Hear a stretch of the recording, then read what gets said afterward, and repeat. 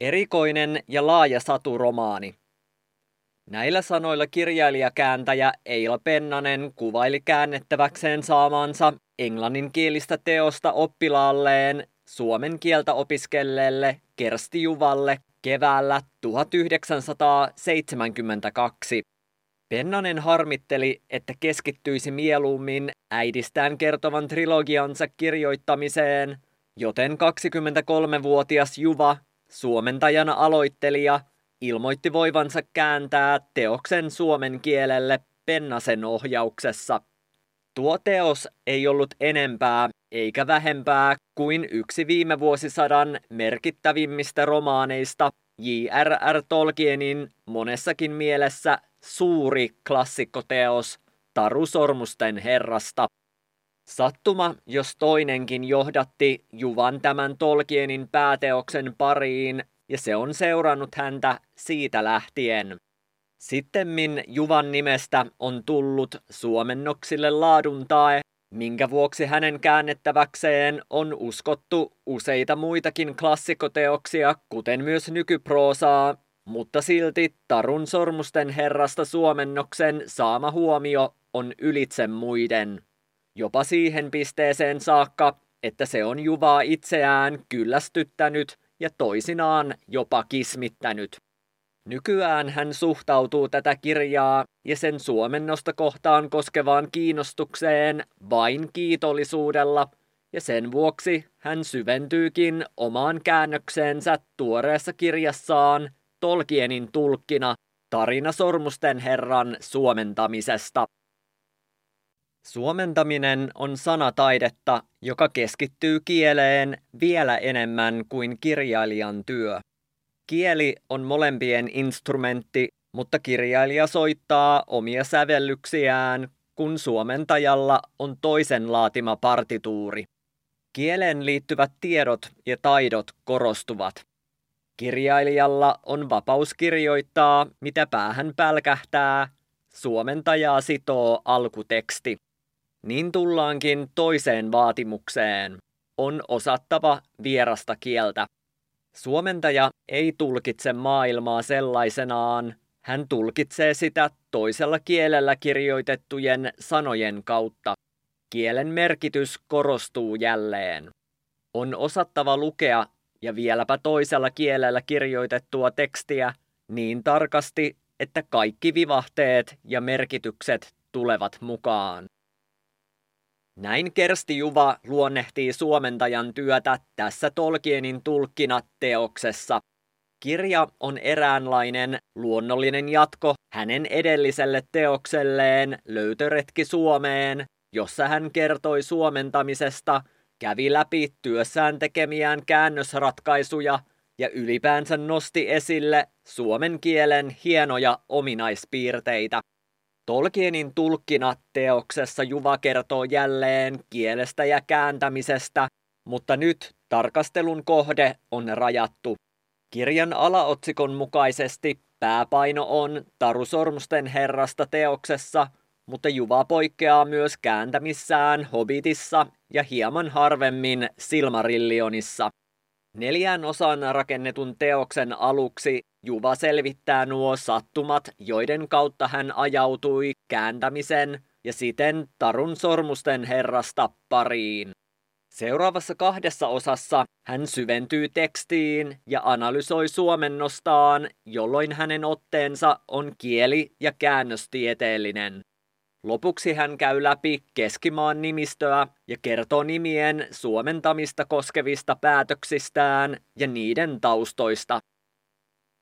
Tolkienin tulkkina on pakollista luettavaa jokaiselle, jolle Tolkienin elämäntyökseen luoma maailma on ollut merkityksellinen, mutta se tarjoaa paljon myös niille, joilta Taru Sormusten herrasta on vielä lukematta. Juva kuitenkin olettaa alkuteoksen olevan lukijoilleen jossain määrin tuttu.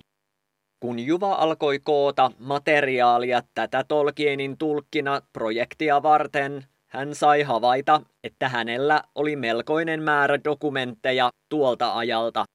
Kaikkein hedelmällisimmäksi osoittautui kuitenkin 50 liuskan käsikirjoitus, josta erottui Juvan tekemä raakakäännös, hänen itsensä tekemät korjaukset ja Eila Pennasen muutosehdotukset.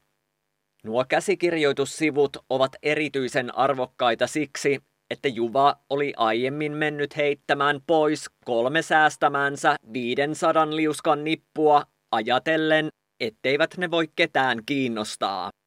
Nuo 50 sivua osoittautuivat todelliseksi aarreaitaksi, jonka rikkaista antimista pääsemme osallisiksi Juvan analysoidessa omaa raakakäännöstään, korjauksiaan, Pennasen muutosehdotuksia ja vielä joissakin kohdin Alice Martinin myöhemmin korjattuun laitokseen tekemiä muutoksia sekä peilaamalla näitä kaikkia alkuperäiseen englanninkieliseen tekstiin.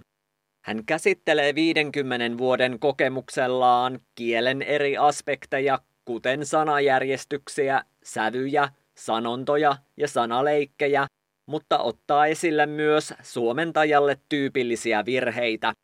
Juva ei säästele analyysissään itseäänkään, vaan mikäli hän on tyytymätön kirjaan päätyneeseen käännökseensä, hän tarjoaa nyt uuden. Tätä hän pyytää anteeksi peläten reaktiota niiltä, joille hänen alkuperäinen käännöksensä on rakas. Juva syventyy aiheeseen asiantuntevasti ja hänen tyylinsä tempaa mukaansa. Olisin voinut lukea enemmän vaikka kuinka paljon, ja nyt kun selailen teosta, nautin sisällöstä uudelleen sieltä täältä kirjaa avatessani. Tämä toinen osa on kenties kirjan vahvin. Se on kiinnostava ja informatiivinen, mutta silti vetävää tekstiä. Toisaalta voisin sanoa näin koko kirjastakin, joka on varmasti hyödyksi Juvan havainnollistaessa suomen kielen nyansseja mielenkiintoisin esimerkein. Antoisaa ja kiehtovaa luettavaa on myös kirjan 3. osa, jossa Juva perehtyy konkreettisen kielen tasolla ja edelleen ilahduttaviin esimerkein Tolkienin käyttämiin tyylilajeihin ja rekistereihin ja siihen, kuinka nämä ilmenevät esimerkiksi eri hahmojen tai olentojen puhetavassa. C.S. Lewisia lainaten Juva huomauttaa Tolkienin tyylin sopeutuneen kuvaamaan kirjassa koomista, kotoista, mahtavaa, kauheaa ja kylmäävää, minkä tavoittamisessa oli omat haasteensa. Esimerkiksi hobbitit ovat maalaisia, joiden puheenparsi on maanläheistä, kun taas haltijat puhuvat ylätyylisesti ja hienostuneesti. Örkkien puhetapaan Juva vaistonvaraisesti ammensi stadin slangista, ja vasta tätä teosta tehdessään hänelle selvisi, että englanniksi örkkien puheessa kaikuu Lontoon East Endin cockney. Lopuksi Juva tarttuu vielä Tarun Sormusten herrasta nimistön suomentamiseen, johon hän sai ohjeet itse Tolkienilta, joka laati ne suivaannuttuaan teoksen ruotsintajalle. Nimenomaan Juvan nimien suomennokset ovat keränneet kiitosta ja ne ovat myös kiinnostaneet lukijoita eniten. Valtavasta nimiluettelosta Juva nostaa esiin 3 suosikkiaan. Sukunimen Baggins käännös Reppuli, Aragornista käytetyn Strider-nimityksen suomenkielinen vastine Konkari ja Konnun pääkaupunki Järin Möyremä. Tässä kohdin pitää myös muistaa se, että Juva on Tarun Sormusten herrasta suomennoksellaan vaikuttanut koko kirjallisuusgenren suomenkieliseen sanastoon ja ollut sitä osin jopa luomassa. Juvan lahjoja suomen kielelle ovat muun muassa örkki ja haltija. Ei hassummin 23-vuotiaalle aloittelijalle.